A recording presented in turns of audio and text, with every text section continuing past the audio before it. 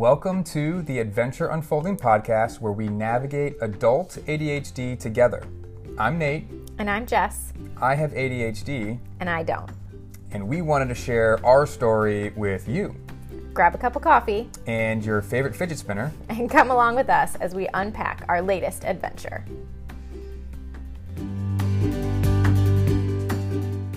Welcome back to Season 2. Today on Episode 4, Nate is talking with Ryan Waldvogel, also known as Waldo. He's an account executive for a software company and has been in sales his entire career. Today's conversation details his journey of ADHD and how it has affected his career. He's even overcome severe anxiety that forced him to take a leave of absence. This is an incredible conversation that I know you're going to love. Without further ado, here's Nate and Waldo.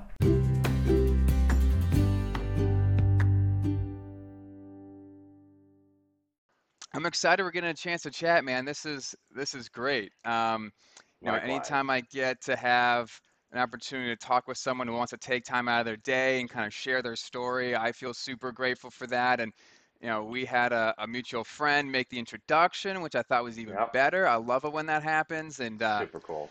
Yeah, man. So I'm excited to kind of dive in with the specific focus of talking through your experience with ADHD and specifically in the workforce and how that's affected you and kind of some of the positives and negatives there. It's really cool that you and I both being in the same industry right now, being in sales and specifically within software sales.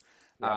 I think that the industry creates some unique challenges, if you will. I don't know if they're really positive or negative. Yeah.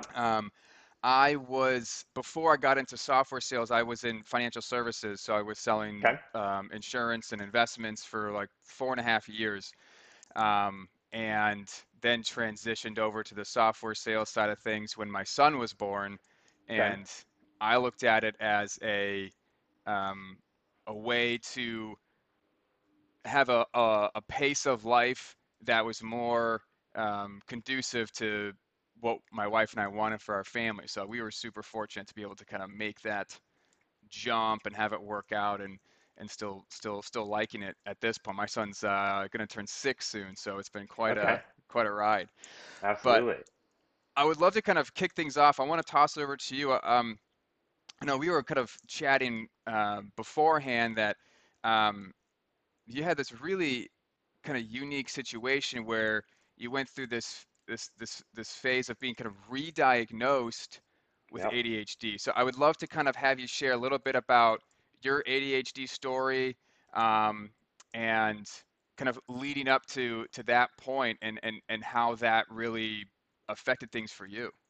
Yeah. So I think, you sort of hit it on the head, was this sort of re-diagnosis, right? So when I was young, about your son's age, maybe a year older, like 7 or 8, I think, my parents and teachers started to notice that I was a little bit different, right? Like I had trouble sitting still. I had a lot of energy. I, didn't have great emotional control. All things that are very sort of typical of ADHD. But back in that time, it was a fairly new thing, right? It was this sort of, it wasn't your typical depression or anxiety or something like that. It was something that was fairly new in the world. And obviously to a 7-year-old, that's probably when I started to notice that I was different than the other kids, right? Or what we would call neurodivergent versus neurotypical. So I was diagnosed originally at, I don't know the exact age, 7 or 8 years old, and started taking medication. So I did that all through, let's call it elementary, junior high school. And then when I got to high school, I decided, I should say our family decided, my parents and I decided that, we wanted to give it a shot without medication. We wanted to try and see if we could, thrive without being medicated. Which is this really sort of interesting dichotomy in ADHD, right? Is do you get medicated? Do you do it naturally? Like, how do you manage the symptoms of ADHD? So there were some things that I really thrived in high school. Those were, sports and social clubs and social interactions and particular classes that I had a lot of interest in. And then I really struggled in the other stuff. So things like math and English and some of those which weren't as exciting or what I would consider boring Yeah. were a real struggle for me just because of how my brain worked. So my senior year, I finally went back on medication, Mm, knowing that we had a diagnosis already. So, we spoke with somebody, they got me back on medication, mostly to help me not like just bomb and try to get, good enough grades to get into college. hmm, And then, you start your adult life in college, you have all of these other things going on. So I was a collegiate athlete. I was a cyclist, a D1 cyclist for Fort Lewis College in Durango, Colorado, um, which really helped me sort of manage a lot of those symptoms as I was going through college, but had some challenges in college as well. Nearly failed out of freshman year, mostly because some of the classes that I were taking were boring and there was other more exciting things happening in my life at that time, right? So that was a little bit of a challenge until I found some good guidance from teachers and other people and my girlfriend at the time that really helped me ultimately get through school, graduate. And then that's when sort of the re-diagnosis happened. So I went the first 2 or 3 years in my professional career without being medicated, really just trying to work through it. And there was some challenges. I had some success in sales, which we can sort of talk about that a little bit later as well. But had some success, but was really struggling to sort of fit into this traditional corporate culture, right? Which is, be at your desk at 8, don't leave until 5, like you can only take a break from noon to 1 or whatever that happened to mm, be. And I really felt myself struggling to, number one, do what I knew what I was capable of. So be really successful in a role, um, you know, show up as my best self every single day. So I decided as an adult, and with a child on the way, so this was, a number of years ago, like almost 14 years ago now, that I wanted to go back and see a doctor because there was just some things that I was really struggling with. Again, focus and attention, some anxiety. Some of that's from sales, some of that's from untreated ADHD, yeah. and that's when I decided to go back and get re-diagnosed, or just find out if there was something different going on ultimately. Yeah, so that's crazy. Like your story is is unique in a lot of ways, and I resonate with so many things that you just said. So I wanna take a go back a little bit. Yeah. I didn't know that you were an athlete in college. So being a D1 athlete, being a collegiate athlete, I was also a collegiate athlete. I played D2 tennis for 4 years. I got a scholarship to come out from Massachusetts to go to Ohio to play tennis for a small school in Ohio. Okay. And I felt like I also did not do well freshman year of college. So let me say that I was in high school, um, super average, like just very average, right? And I played tennis in high school, was extremely focused and very competitive and did pretty well. So I've always talked about that. If I didn't have tennis in high school, I don't know what would have happened because Yeah. I didn't really want to do well in school to like do well in school. I wanted to do well in school so I could keep playing tennis because if I didn't do Yep. well, like I knew I wouldn't be able to do that. So I was like, that's what I want. And Yep. I always remember my mom would tell me, when you go to college, you're gonna do so great. Like you're gonna be able to do things that you find interesting and that you care about. Like Yeah. you're just gonna do so great. And she was not quite right. My freshman year of college, um, was on academic probation Yep. by the end of the first semester. And what it was for me, it was a combination between like the workload's way different, but it was also Hmm. this realization that like, oh, I can kind of do whatever I want and there's really no ramifications. Like I can just Until skip you're put on class, academic probation. yeah, until there's a consequence. But it felt like I could just do I could just not go to class and then I'm not going to get sent to the principal's office. Like Yeah. I can just not go and no one's really going to get super upset for a while. So I Yeah. kind of waded through that interesting dynamic. But I do think that being a collegiate athlete and having such a regimented schedule, like I'm sure you had, really helped keep the ADHD side of me kind of at bay a little bit longer. Like it wasn't Hmm. I didn't feel, looking back on it, and I'm like, oh, there were so many signs you missed, right? Like the Yeah. reason you couldn't study for more than 13 minutes at a time is not necessarily because you didn't want to do well. It was because your brain was just really struggling, right?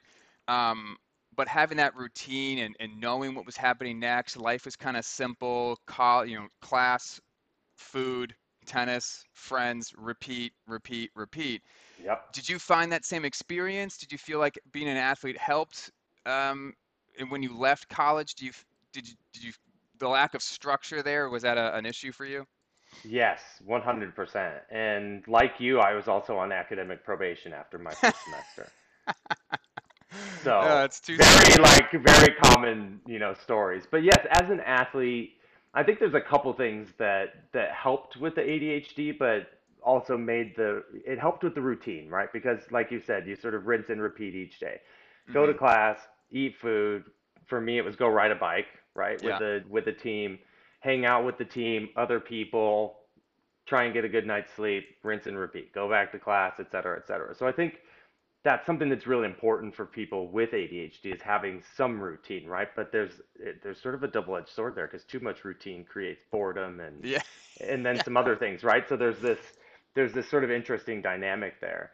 Um, but also, just physical activity for those of us that have ADHD brains is incredibly important for dopamine reasons, right? So helps with dopamine production, which ADHDers really struggle with. So yeah, I think our stories are really similar. It really helped in college, outside of the academic probation that first semester for me, was really it kept me focused enough to get through that first portion of school before I really started to understand what the heck was going on. Right. Right. And that, yeah, again, I really just resonate with what was going on with you. I feel like I was dealing with the same thing. So now you're leaving college and it's time to go into the real world. Now we're both in sales now. I believe right out of college you went right into a sales role, right? I did. So I was fortunate enough that I had two parents that were in sales the vast majority of their life. Mm, So I For a couple reasons. I think sales number one was, and it happens for a lot of people with ADHD, is something that resonates with us, right? Because it's dynamic, it's changing. There's always something interesting. You can work for a company or a product that you really believe in, right? So it gives our hmm. brain something really um, concrete to focus on and to talk about and learn and absorb, which we're really good at. Yeah. But I had two parents that had successful sales careers, and I was like, man, like I want to be able to live that kind of lifestyle. I Mm, want to be able to have some freedom in my day, right? Which I just knew, sitting in an office every single day was going to be a challenge. Little did I know that there was still a lot of that anyhow. Um, but it gave me enough. So yeah, I started in sales. I started in outside B2B sales for paychecks. So I uh-huh. was going out and talking face to face with customers that needed payroll, human resources, benefits, workers' compensation, things along those lines. Um, but And so it's let me also let where me I ask really, you yeah, let me ask you one thing there because again, another similarity between us. I also was in an outside sales role, also drawn to sales for the same reasons, where I was like, people were like trying to figure out what you want to do, and I'm like, I don't want to sit in an office. Like I want to go out. I want to see people. I want to do things. I want to talk to people. I think sales is what I want to do. And it was a kind of, my parents were not in sales, and so I remember my dad being like, I think you would do well just because of your personality and things like that. So I always find it so interesting that that is what we were drawn to. hmm Um, and there was an interesting dynamic with my first experience for the first 4.5 years of my career where it was a sales role. There was, being in the office and doing stuff. But the majority of my day, I'm getting in the car, I'm driving to people's houses or meeting people at, places for lunch. And yep, so the scenery is always changing. Everything's always changing. So it was always exciting. There's always something new. And I didn't really realize like, oh, that might be like a really good thing for my brain. That's why I hmm was like kind of drawn to this. Now, you also mentioned that, you know, there was some, coming in at a certain time and switching things up and having to be in office for a while and you can only take a break here. Like that can be a struggle. Um, when did you move into kind of outside of this outside sales, maybe into more of what people would call inside sales? So for me, I went from financial services, and then I broke into software to be an SDR. Okay.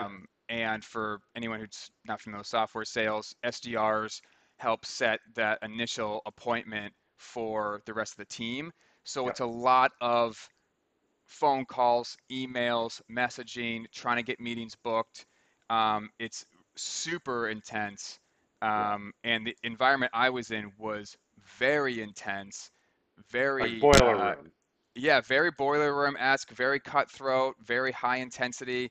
And I remember when I went into that environment, that I had so many conflicting emotions all of a sudden because I was like, wait, this pace is super exciting. The Mm-hmm. energy is really great. I'm Mm-hmm. not on full commission anymore. That's amazing. Yep. And I was like, this is the best. This is the best. And it was a path. I wanted to be an account executive, which is more of closing all the full cycle sales, Yep. as we would say. So it was a means to an end for me.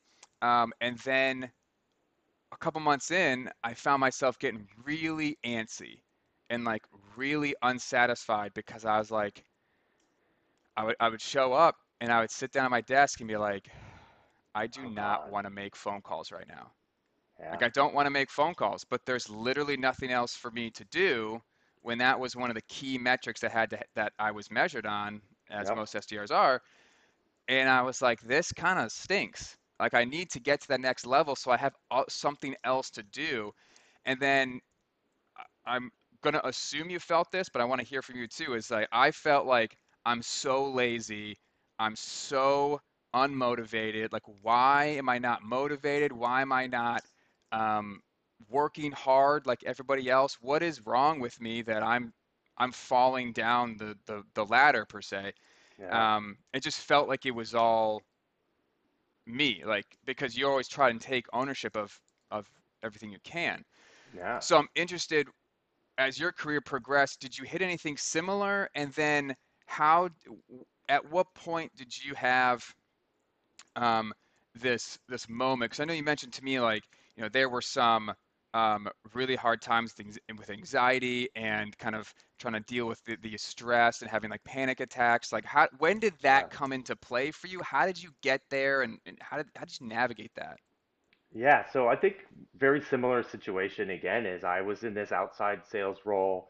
I was living in California, so my son was born in California. I spent about 5 years out there right after school because it was like, oh, California, there's a great job market. This is before the Yeah. big crash, right? This is before everything sort of tanked in 2008, 2009, 2010.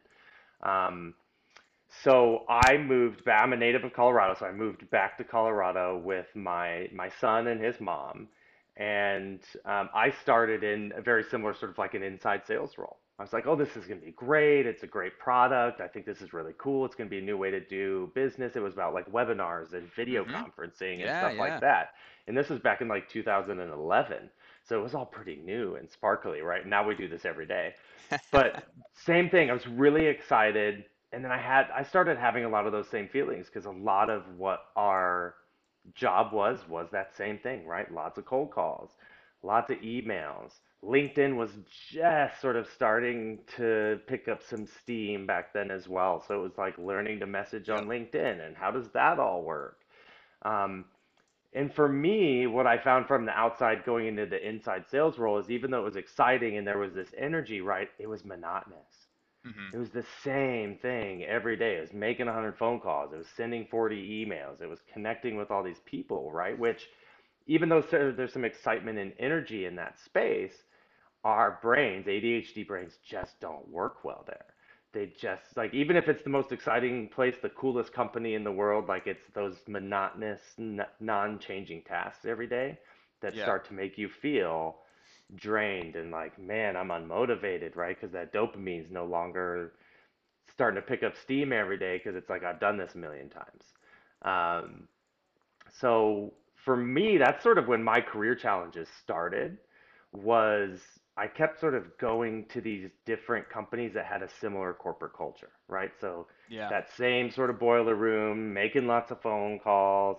So I On a couple occasions I quit jobs because it's like I can't do this anymore, right? I'm done. I'm over it. I can't do it. I can't do it. I'm not smart enough. I'm not good enough. Same things you said. Why am I not working as hard as everybody else? And Mm. it's because my brain just sort of shut down in those particular environments. And Um, so kind of coming into this, you had a mhm. diagnosis, you've been on medication, you're kind of working through that. In these moments, were you thinking like, my brain doesn't work this way. I need to find something new. Could you kind of like identify that like it's there's the AD, my ADHD is affecting me here, or was it still a little bit more kind of unclear of what was happening for you? It was unclear. Like, even though I had a diagnosis when I was young, I don't think I had the sort of self-awareness and understanding of Mm, ADHD, brains, neurodivergency, right? Those were all things that were sort of foreign to me still. So I had those same struggles of like, why is this not working for me? I right. come in, I'm excited.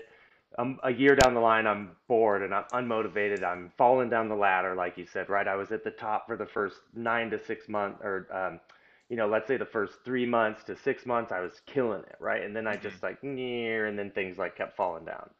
Um, so it wasn't until really, we fast forward a few years from there, a few different jobs. I was working for a large company that does payroll, full outsourcing of human resources for sort of mid to enterprise level organizations. And that's really when I went for a re-diagnosis. And the reason being is that I was having panic attacks.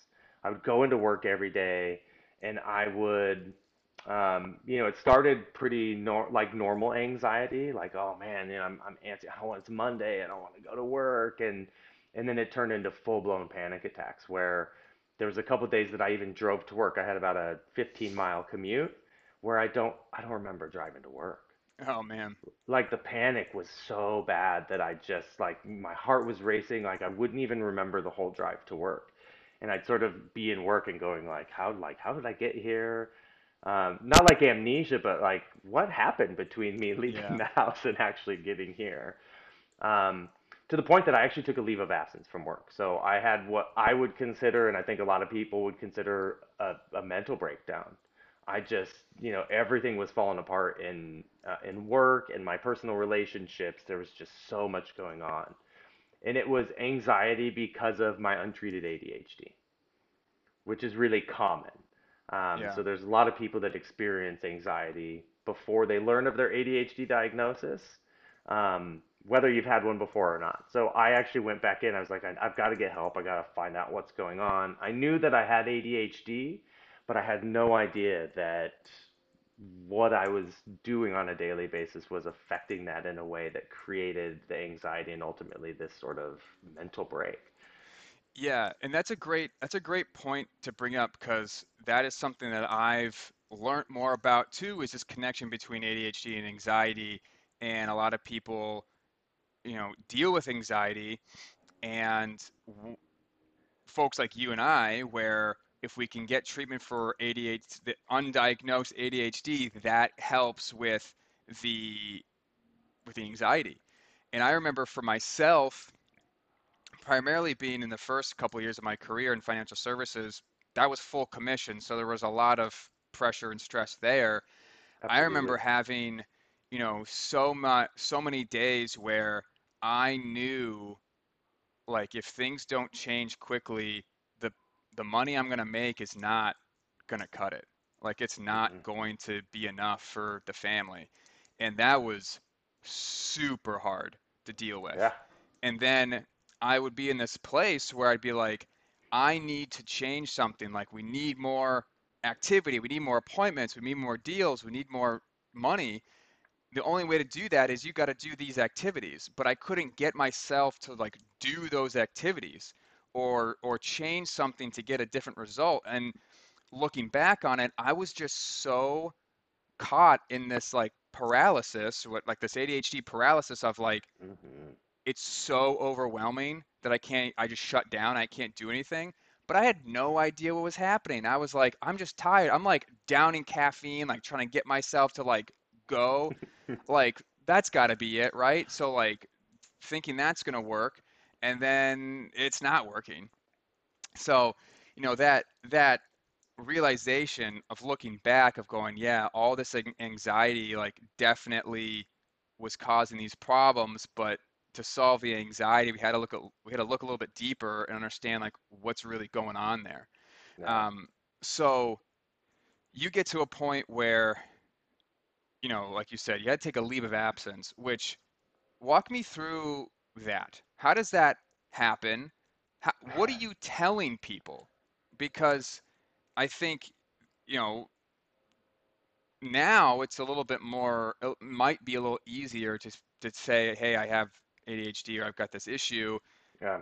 I'm trying to figure it out, or here's how I manage that. But talk to me about that point in your life where you're like, hey, it's so bad that I need to step away from work. And then how did you manage that? What did you tell people? What did you do? That seems like a really intense moment in your life. Super intense.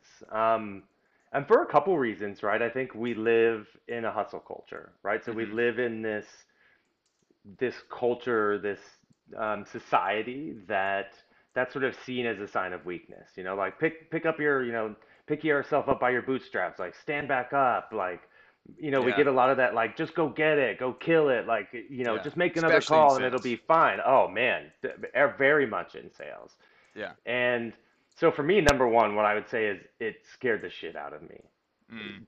Just the fact that I was at a point that like you said, I was paralyzed. Like I literally could not do my job. And outside of work, it affected everything else. It affected my interpersonal relationships. It affected my relationship with my son.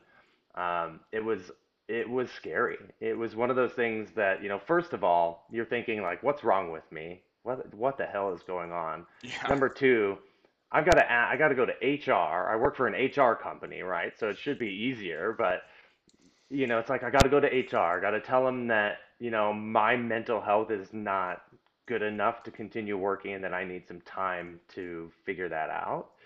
And then having that conversation with your boss, Mm. right, who was very much sort of on the hustle culture side of Yeah. things, right? Like pick yourself up, it'll be fine. Just keep working, keep doing this. And I was like, you don't understand, like there's no more gas in the tank, right? Like and beyond just like the mental health stuff, like that was also affecting me physically. I Oh had wow. friends look at me and they were like, dude, you look sick. Mm. Like things were going on. I lost like 30 pounds in like 5 weeks. I'm already a tall, skinny dude. I mean, athletes tend to be that way, especially tennis and cyclists, Yeah. right? Yeah. Very unique So body like type. I didn't have 30 pounds to lose. Yeah. And so I had people that loved and cared about me going like, dude, are you okay? Like Wow. what's going wrong? So there's a part of me like internally, physically, I felt like I was like dying from cancer or something, right? That was first thought. Like this is what happens to people that have cancer. You think of like Steve Jobs with pancreatic cancer and Yeah. things like that. So all of these thoughts are sort of going through your head. So one, it was, talking to the company saying, hey, I need a leave of absence. And they're like, that's okay. No worries. We got you. You've got disability. You've got all of these things. Here's how you do it. So they were incredibly supportive from an HR standpoint. Wow. Um, my boss, on the other hand, not so much, right? I'm a quota carrier. You can't take 3 weeks off. Like, this is going to affect your business. All the deals that you're working are going to have to go to somebody else. So I'm like, oh, shit. Yeah. Like this is really going to have a significant negative impact on my life by doing this, but I knew that I needed to. Wow. So that is, it's so interesting you bring up this like hustle culture that's very present in sales. Um, in what year do you think this was going down in? This was, I mean, almost to the date. We're in what, September, so it was 3 years, 3.5 years ago, is Oh, when okay. all of So, this really started to happen. okay, that's interesting because, now I think it's a lot easier to go to an employer and say, hey, my mental health is not in a place where I can be my best at work and I need to figure something out. Like if I went to my boss today and said that, I think it would be a lot easier for them to go, I can understand what that means.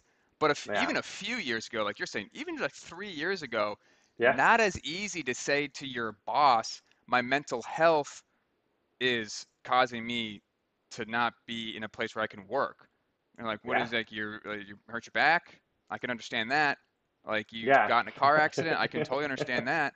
But like what? Like you just don't feel like working today? Like I don't really understand that. Mm, So yeah, man, I can't imagine what that was like for you to have to go to your boss and have that conversation and have a response like that. I mean, the anxiety that you must have been feeling should have probably skyrocketed even more because now you're like, shoot, I'm trying to help myself. And in helping myself, I'm hurting myself financially and even professionally potentially because yeah. this is not going to look good on me. My superiors could look at me as someone who was, weak. I don't know Oh if you man. felt that, but, Oh I, yeah, yeah, absolutely. yeah. Absolutely. So now when you are talking to your boss, are you telling him like, this is an ADHD thing, or is it still not clear to you at this point? You just needed to get the heck out of there. At the time, it wasn't clear to me. Obviously, ADHD has always been in the back of my mind. Like, I Right. knew that I struggled with some of those challenges with focus and attention and that kind of stuff. But at the time, it wasn't even a thought in my mind, right? It was like, why am I having panic attacks? Like, why do and if you haven't had a panic attack before, it feels like you're having a heart attack. Like, Mm, you can literally feel your like heart pounding out of your chest and you can't think straight, and like it just felt like something was genuinely wrong. Physically wrong. I knew that there was something mentally going on as well, right? But something yeah. genuinely physically, some physical sickness was happening because of it as well. Um, Wow. So then yeah. you step away, Yep. and how long were you out for? What did you do during that time? And then when you came back, what was that like? Yeah, so let's start with like what I did when I stepped away. So the very first thing I did is I started seeing a therapist. Mm. Mostly because I wanted to figure out what the hell's going on, right? Like, Yeah. so I saw a therapist and I saw a doctor almost immediately, like day one and day two of my leave. I went to my my family doctor, my physician, and was like, "Dude, there's all sorts of stuff going on. Let's figure out if there's something physically going on." So we did blood tests and hormone tests and blood sugar test. I mean, we did every like Wow. full physical, like everything to sort of determine was there something actually physically happening to me that's causing some of this other stuff.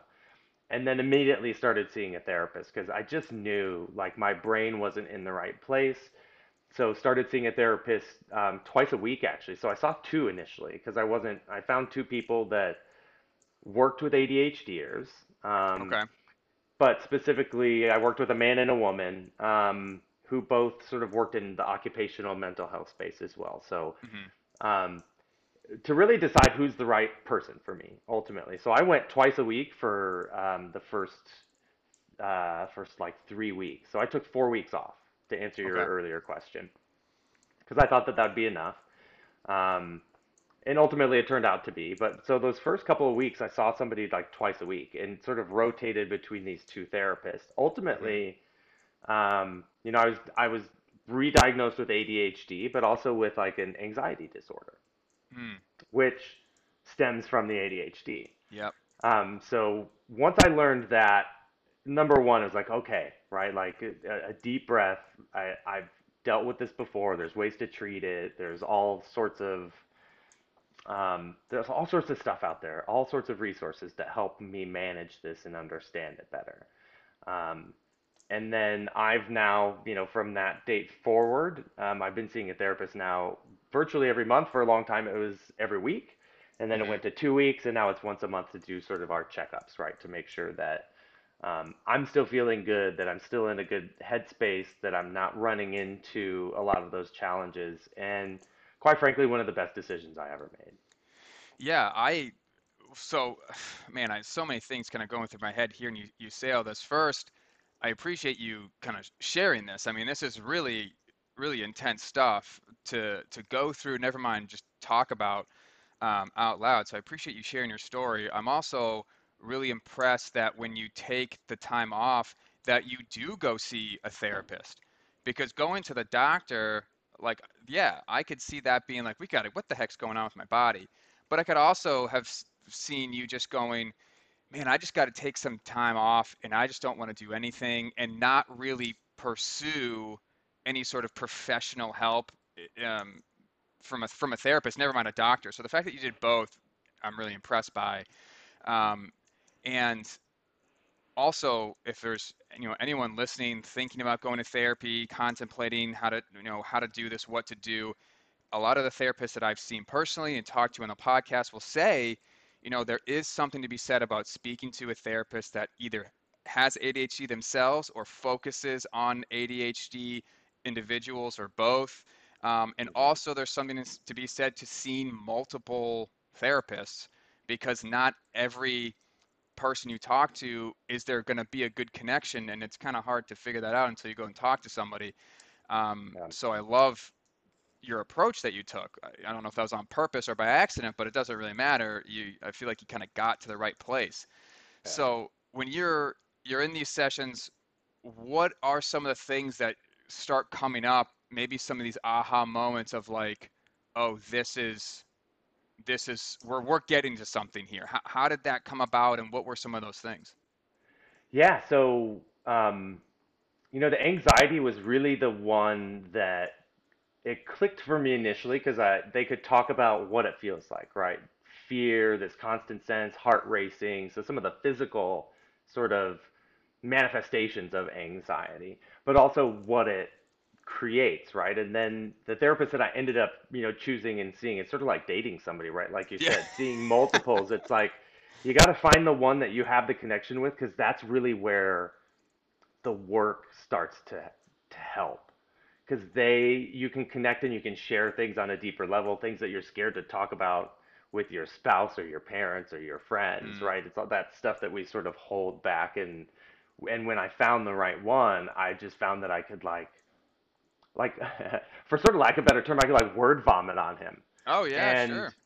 he would sort of absorb it and give me feedback on that. So I think the first epiphany was anxiety, understanding what it is, right? It's this fight or flight response, right? It's like, do we stick in it or do we bounce, right? Because of just how our brain innately works from hundreds of thousands of years ago, right?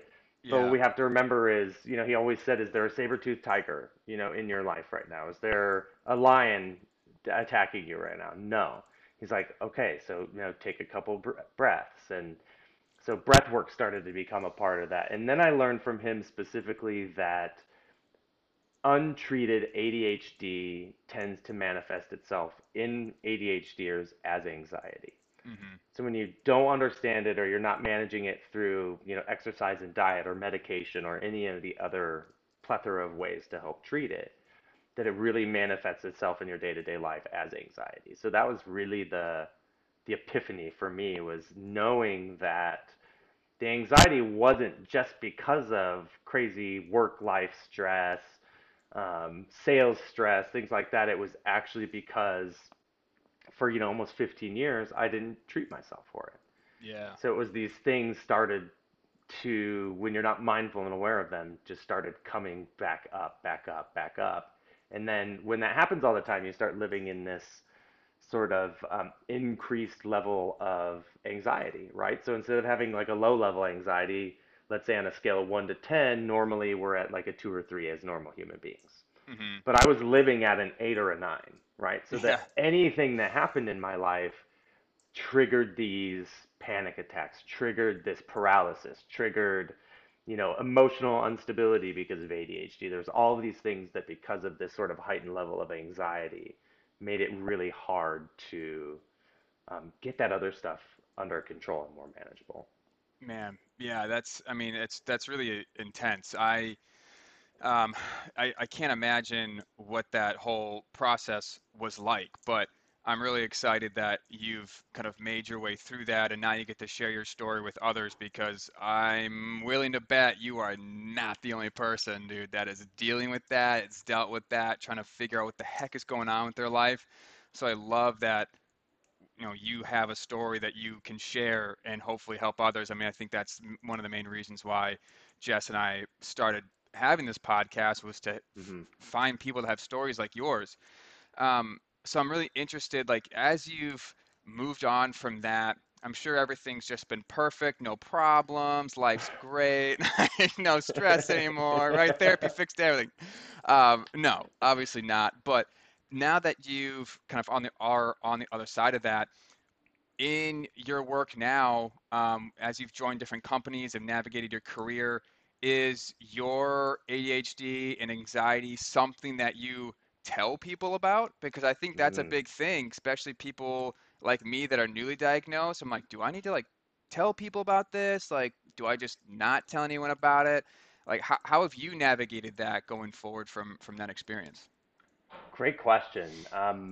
I think for me, part of my own treatment for myself has been sharing the story, right? Because Hmm. it takes, for lack of a better term, sort of takes some of the pressure off of me to feel like I need to fit into some sort of pre-assumed box, right? Yeah. That I can have those conversations with my coworkers, um, that, and I think like you said earlier, right, being able to share this story, I've found a lot of people that have resonated with that. They're like, "Oh my Hmm. God, dude, I've had the same problems, or I'm having them right now. Like, how do I handle it? How do I manage it?" So for me, I me talking about it has been very therapeutic, because it allows me to help spread some of the knowledge that I've learned about ADHD and the anxiety piece in particular, but also help provide some background on how do you help yourself with that, right? Like,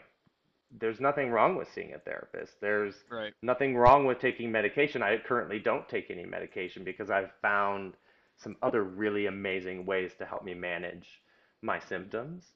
Um, but it's been a way for me to, share, like you've said, like the reason we're here, right, is share this story with other people because other people are dealing with the same thing. And it may Yeah. not be ADHD, but it may be anxiety.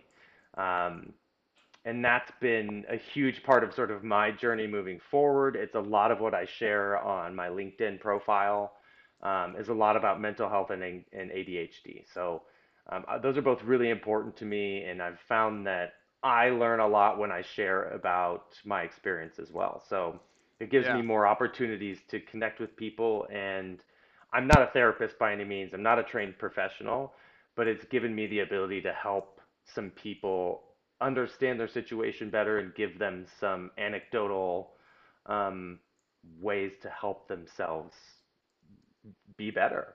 Um, and ultimately feel like you don't have to be a neurotypical, right? You don't have to Yeah. fit in this typical box, that you can be authentically who you are and still have some success in this world.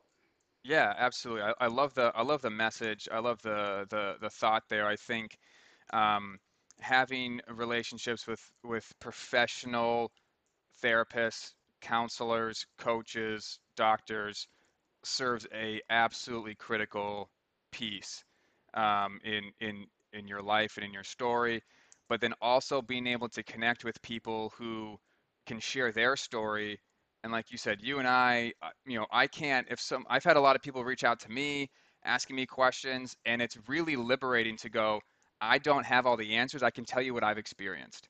Yeah. And it's shocking how many people have experienced the same thing.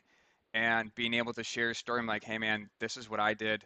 Like, why don't you try that? And if that doesn't work, go try this. I mean, the first thing I always tell people is go talk to a medical professional, absolutely. And Yeah. then, there's a lot of different things that people are trying to navigate. So having a story that you can share, I love that, just the idea of trying to help people with what you've navigated. But you brought up an interesting point, not trying to fit into a box that wasn't created for you.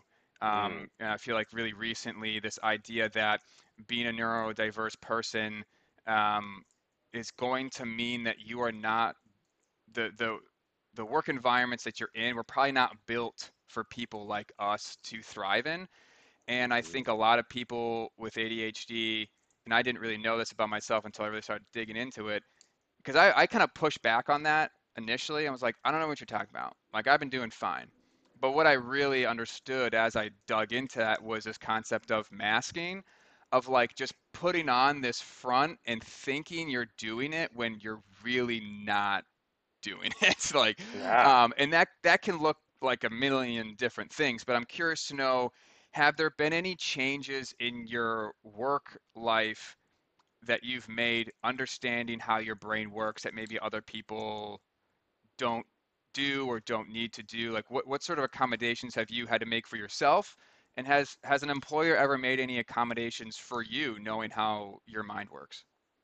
Yeah, I think one of the things that I've done to sort of accommodate myself, and it's scary. I talked about this recently with somebody else earlier in the week, is having the conversation with your leadership, right? Like, hey, Yeah.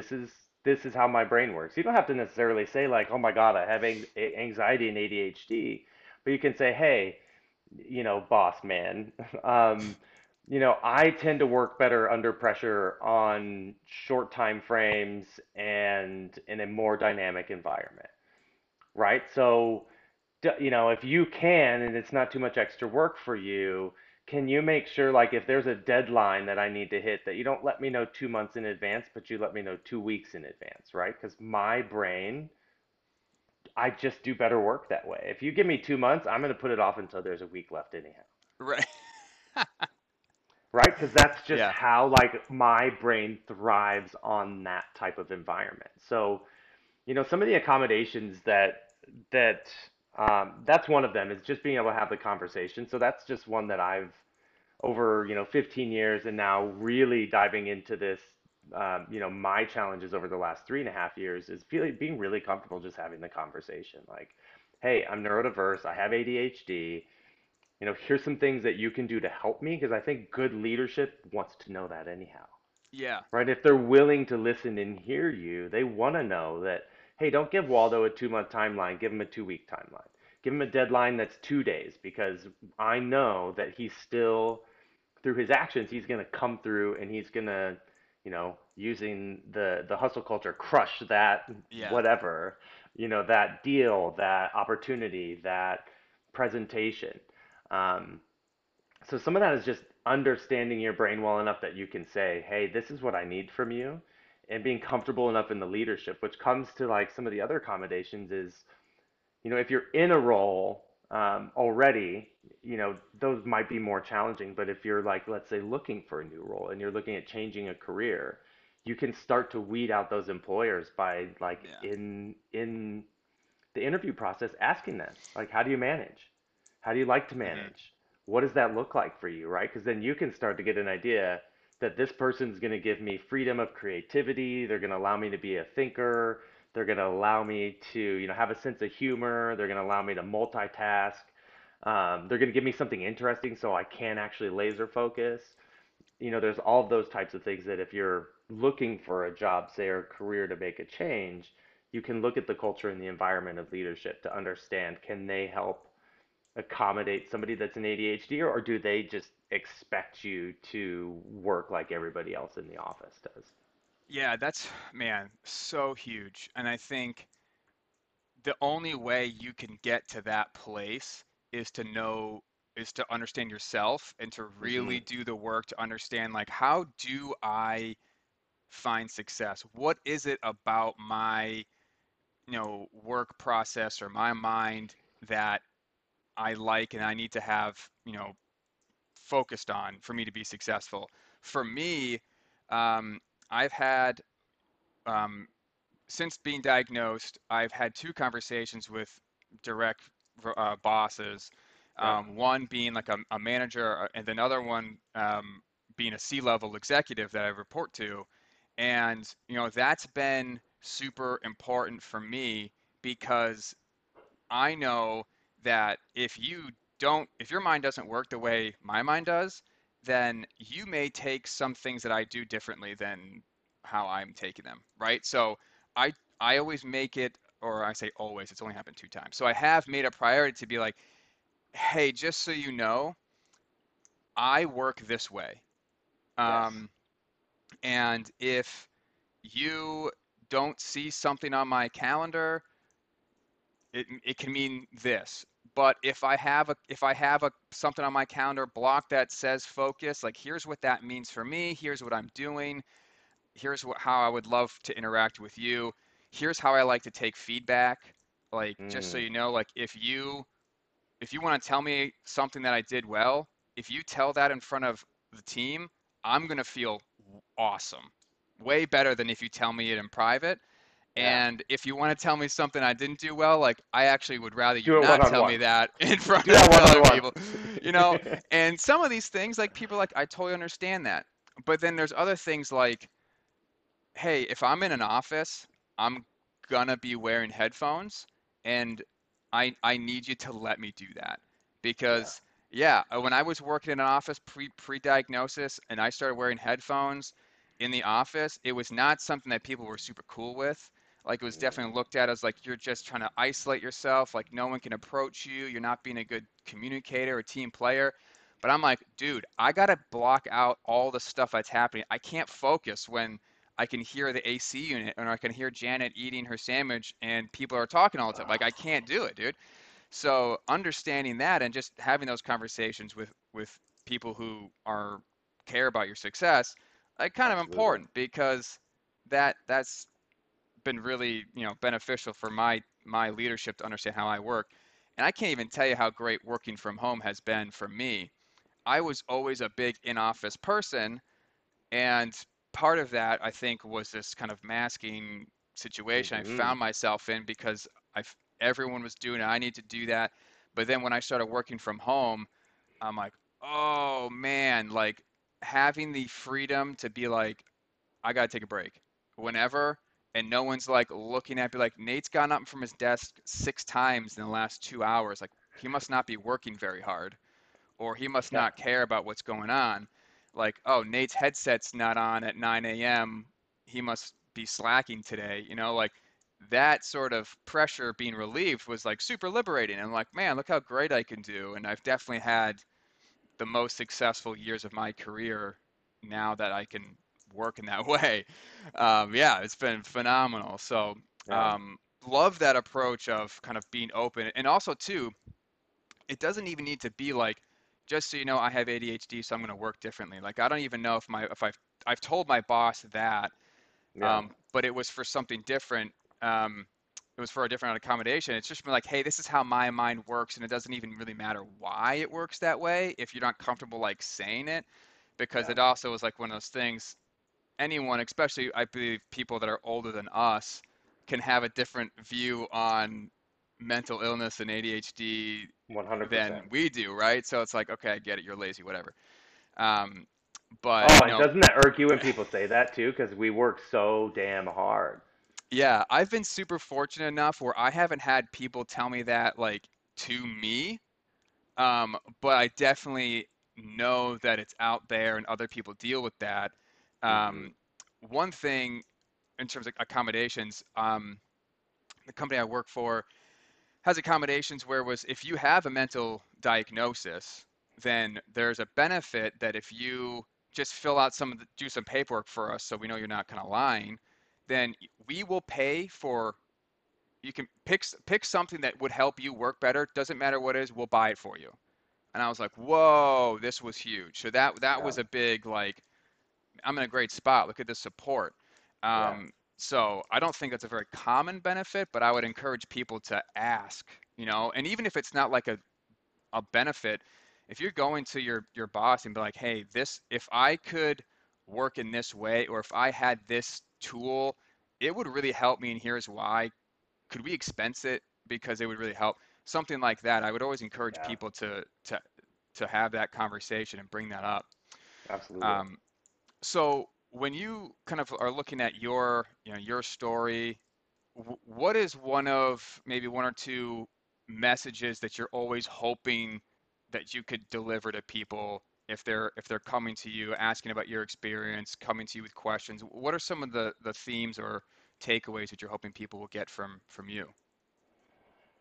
Ooh, that's a great question. Like, one of the things I always try to think about when I'm thinking about ADHD in particular is that we have a certain set of what I call superpowers, right? So that our neurodivergent brains work different than the neurotypical, and there's this sort of really cool set of superpowers. Like, So one that I always like to talk about is our ability to laser focus, right? Most people think of Mm, ADHD as like, oh, they can't pay attention, they're all over the place.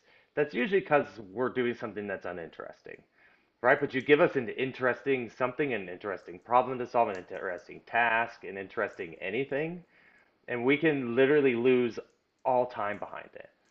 So if you can find, and especially in sales, since we're in sales, let's talk specifically about that. If you can find a product that you really like, your ability to, sit down in training and learn that, learn every bit of it, learn how to sell it, learn the ways that it solves people's problems, you will be hyper successful in that field because you literally have the ability to focus on something that nobody else has the ability to do, right? They might be able to force themselves to sit down and read a bunch of stuff, but you will literally read and retain, they say upwards of like 60 to 70% of the information if it's something that you're interested in.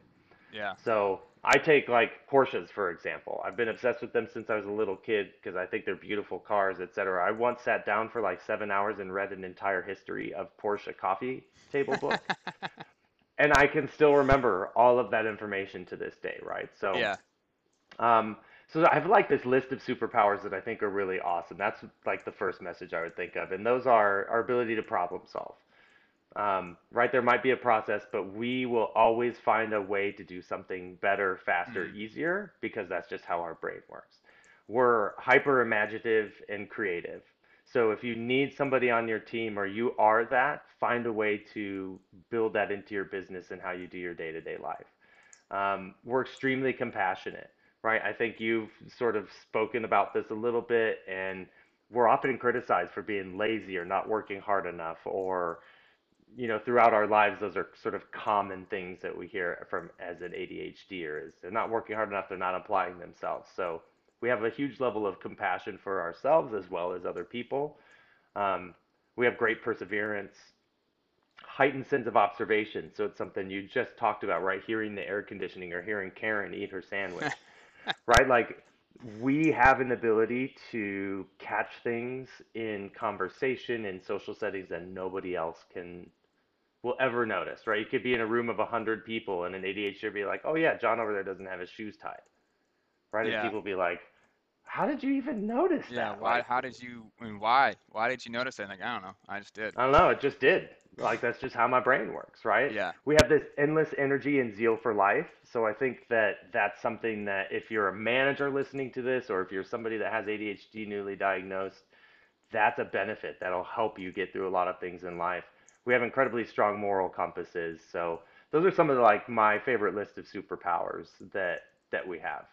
I love that. Um, I think that's a really great list. I could give you examples of everything you just said. One that I kind of want to nail down, and we only have a couple minutes here. yeah, With if you're in sales specifically, having, like you said, having something that you care about is unbelievably important for people like us.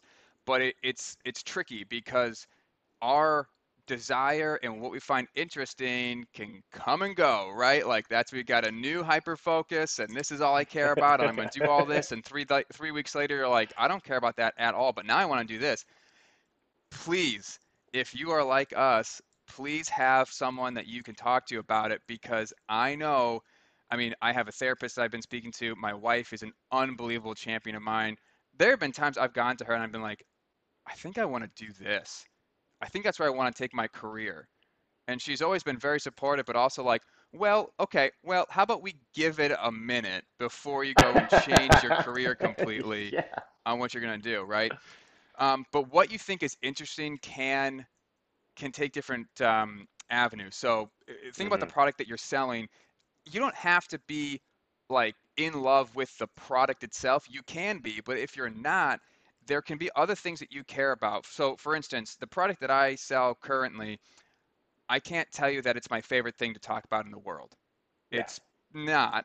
But what I really do like and connect with is that the change that is happening in the industry that I'm in and being involved in that transformation that organizations are taking with my product being at the cornerstone of that, that I resonate with, that I yes, connect with. And that's something that like keeps me wanting to do more and push through and find new opportunities and drive success for our team is because that's something that's really exciting. So if you're someone that constantly is finding new things interesting, it doesn't have to just be the company or the product or the swag. It can be how you operate in your work that Yes. you can find satisfaction and real interest in.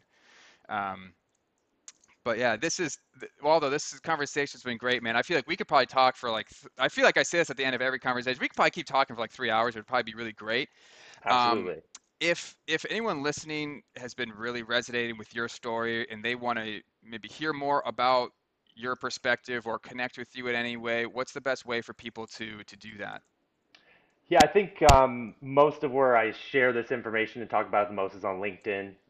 So if you look up, Ryan Waldo Waldvogel, that's a hard last name, but I'm sure that'll be printed somewhere. Yeah. Um, you can always look me up there. I'm always open to answer questions. Um, like Nate said earlier, we were introduced by a mutual friend who also is an ADHDer. So I think we're all really open with sharing our experiences, and that's probably the best way to, find content that I share about mental health and ADHD, as well as just have a conversation if this is something that you're sort of starting to wonder, and maybe this is me, or if some of our conversation really resonated with you. I'm happy to answer any questions. Like Nate said earlier, always seek professional help. I am definitely not a therapist. I'm a software sales guy, but I have a lot of experience with ADHD in myself, and then my son as well as a diagnosed ADHDer. So I have Beautiful. experience as an adult and a young kid in my household.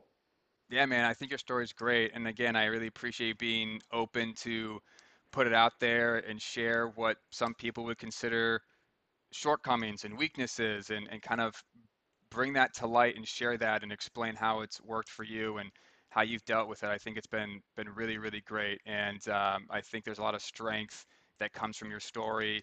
Again, I really appreciate you sharing that. Um, in typical fashion, I was going to say something else, but I've totally forgot what I was going to say. But that's what I remember I was going to say. If you do want to connect with him on LinkedIn, we'll link his LinkedIn in the show notes. So if you have problems with your last name, don't worry about it. We'll get you covered. Perfect. All right, Waldo. It was great chatting with you, man. I'll talk with you soon. Thanks, Nate.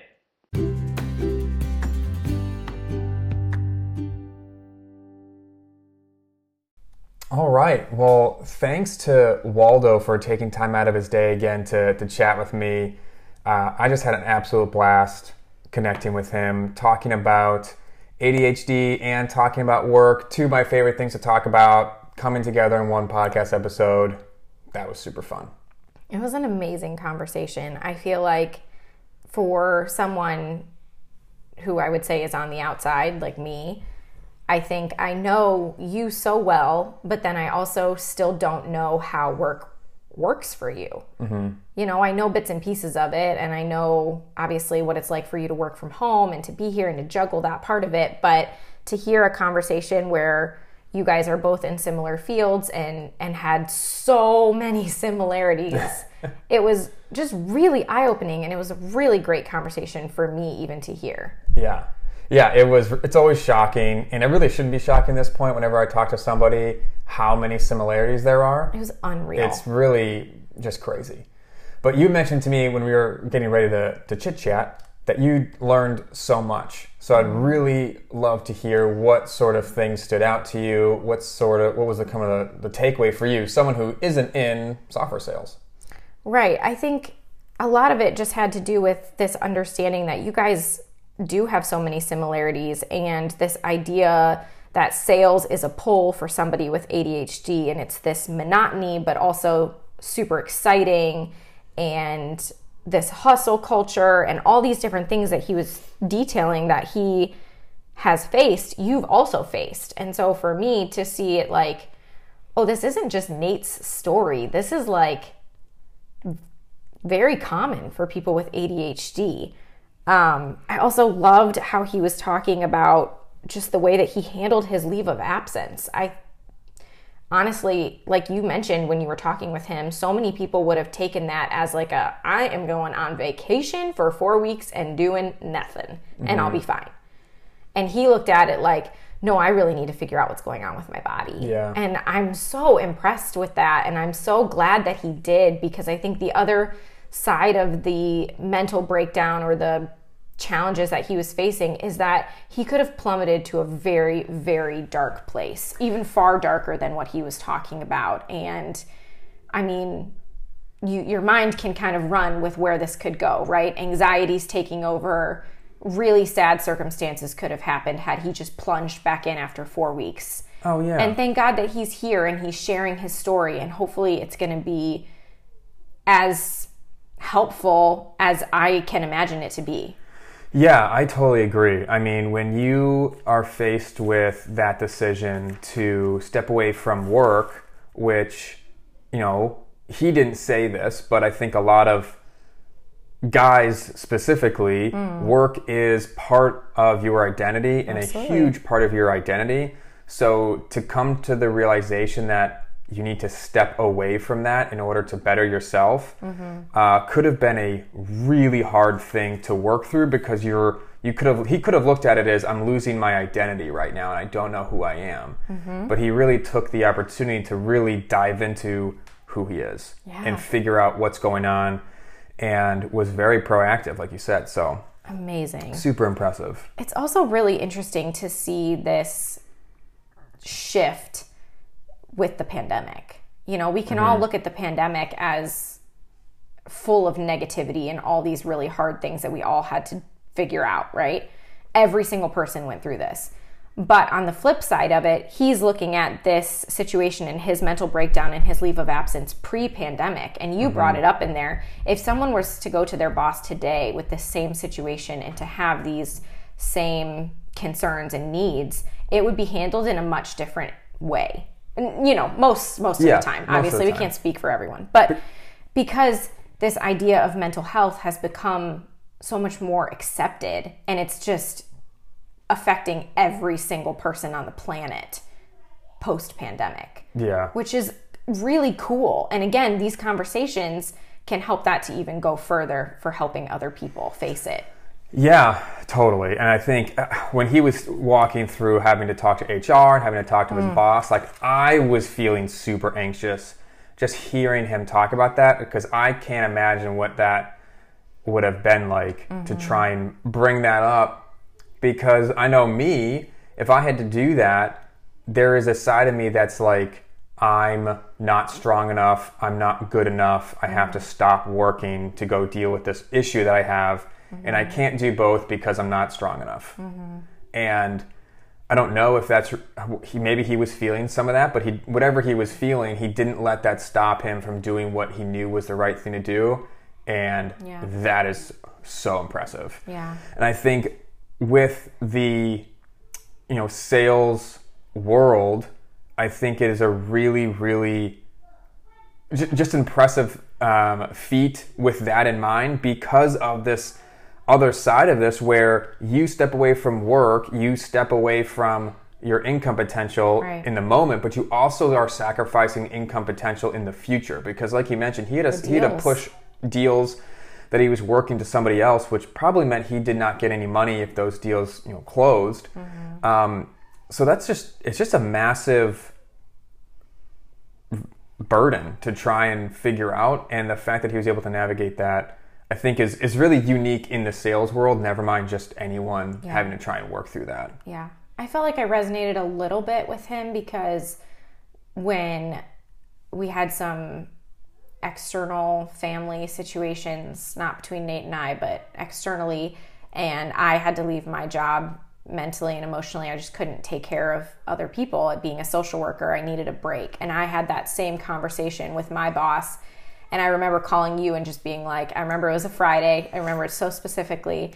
And I was like, I can't do it. I can't take care of anybody else anymore. Like, I have to stop working. I have to take care of myself.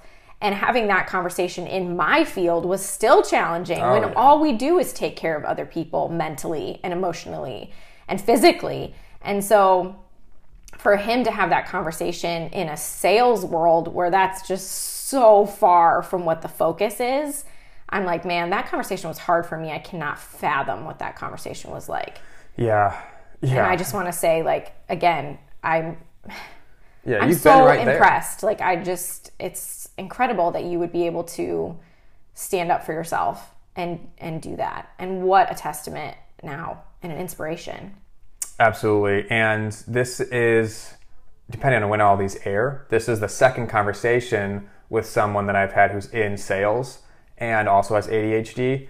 And as I've been having more conversations, it is really incredible about the number of people that I'm hearing that are in my field that also have ADHD. And I would love to explore that more. And we touched on a little bit about what is it that drives us to this field, knowingly or not.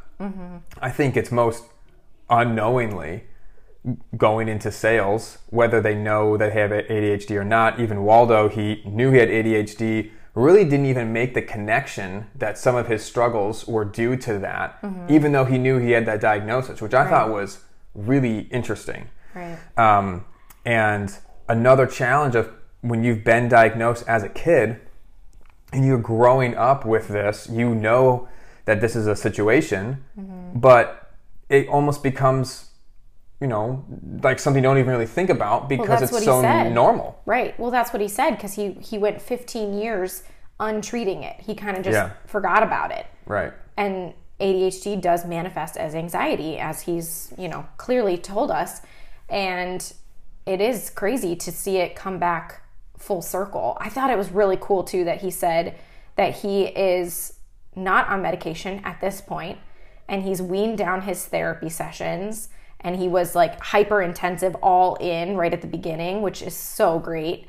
And he's gotten it to a point where he's managing it without medications and with only monthly check-ins for therapy, and he's at a really good place to handle it himself, which is super cool. Yeah, and it definitely, mirrors off another conversation that I had around medication and how do you manage your ADHD? What are the steps? What is the ultimate goal here? And talking about therapy and medication as tools. And I think Waldo's a great example of someone who's used the tools that are available to him when he's needed those tools. Absolutely. And not just saying, this is how it's going to be for the rest of my life, but has figured out, hey, I can do this in this way. I can also manage this now because I have these tools.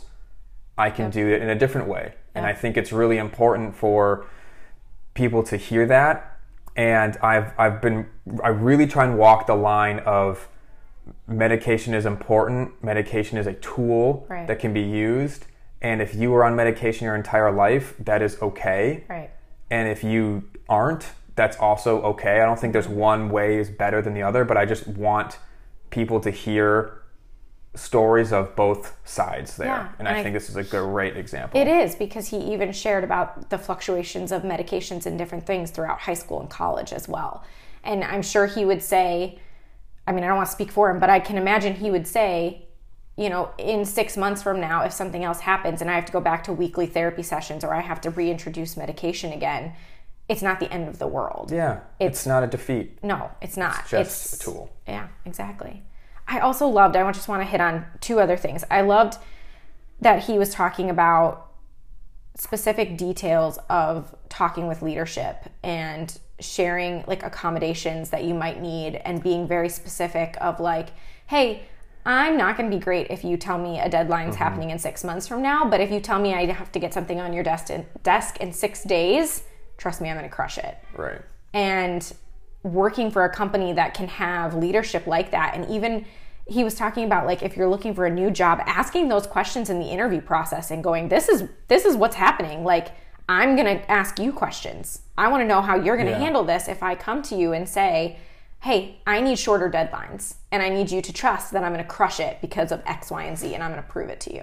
Right. And I'm like, wow, that's so cool. Yeah. And you shared a bunch of your accommodations, and it's, I think, just a testament to, again, I would say post-pandemic, thoughts on mental health, but also ADHD just becoming more and more out there for everyone to hear about, is that if bosses and leadership can approach it in a different way and give you those accommodations that you need, I mean, you guys crush it.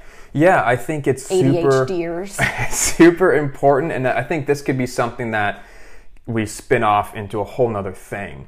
But if you're in sales and you find out that you have ADHD or you know you have ADHD, it's so important to understand, put in the work to understand how you operate and how you work, because you have to be able to go, like he's saying here, and like you were highlighting, you have to be able to go to your leadership and say, this is how I work, and this is what that means. If I'm doing these things, that's what it means for me. But you can't go and tell people how to help you be better if you don't really understand what it is yourself. They're not going to figure it out for you. So you really have to put in the work to understand, here's what I need. A deep self-awareness and understanding. And I think therapy is key to that. I think therapy is super important. And, you know, I would love to see a space where people with ADHD and are in sales can come together to learn from each other. And I think this is kind of the first kind of attempt at that, is to have this conversation here. So I'd love to see, you know, where we can go with that in the future. And maybe we'll be at the forefront of that. Yeah. Last thing I just thought was incredible was when he listed off all of these superpowers. And I just want to say them one more time because he put it together in like an incredible list. And I love how he said it.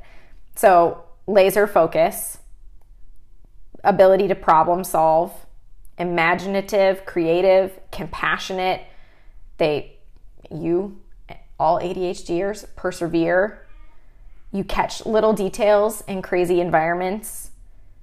Endless energy and zeal for life, and a strong moral compass. I mean, if that doesn't, he nailed it. As someone who's very sensitive to the ADHD superpower kind of thing. You hate that phrase. I don't know, but I'm sensitive to it. Okay, I'm sorry, but this list is incredible though, and I feel like I want to say it back to you like over and over again of like, look at what he just said, and all of these things are 100% true. Yeah, and I agree, because, you know, there are some, I hear other people say superpowers and they list things and I'm like, well, whatever. Right. But I think Waldo did a great job of articulating certain things, of going, oh, you're right.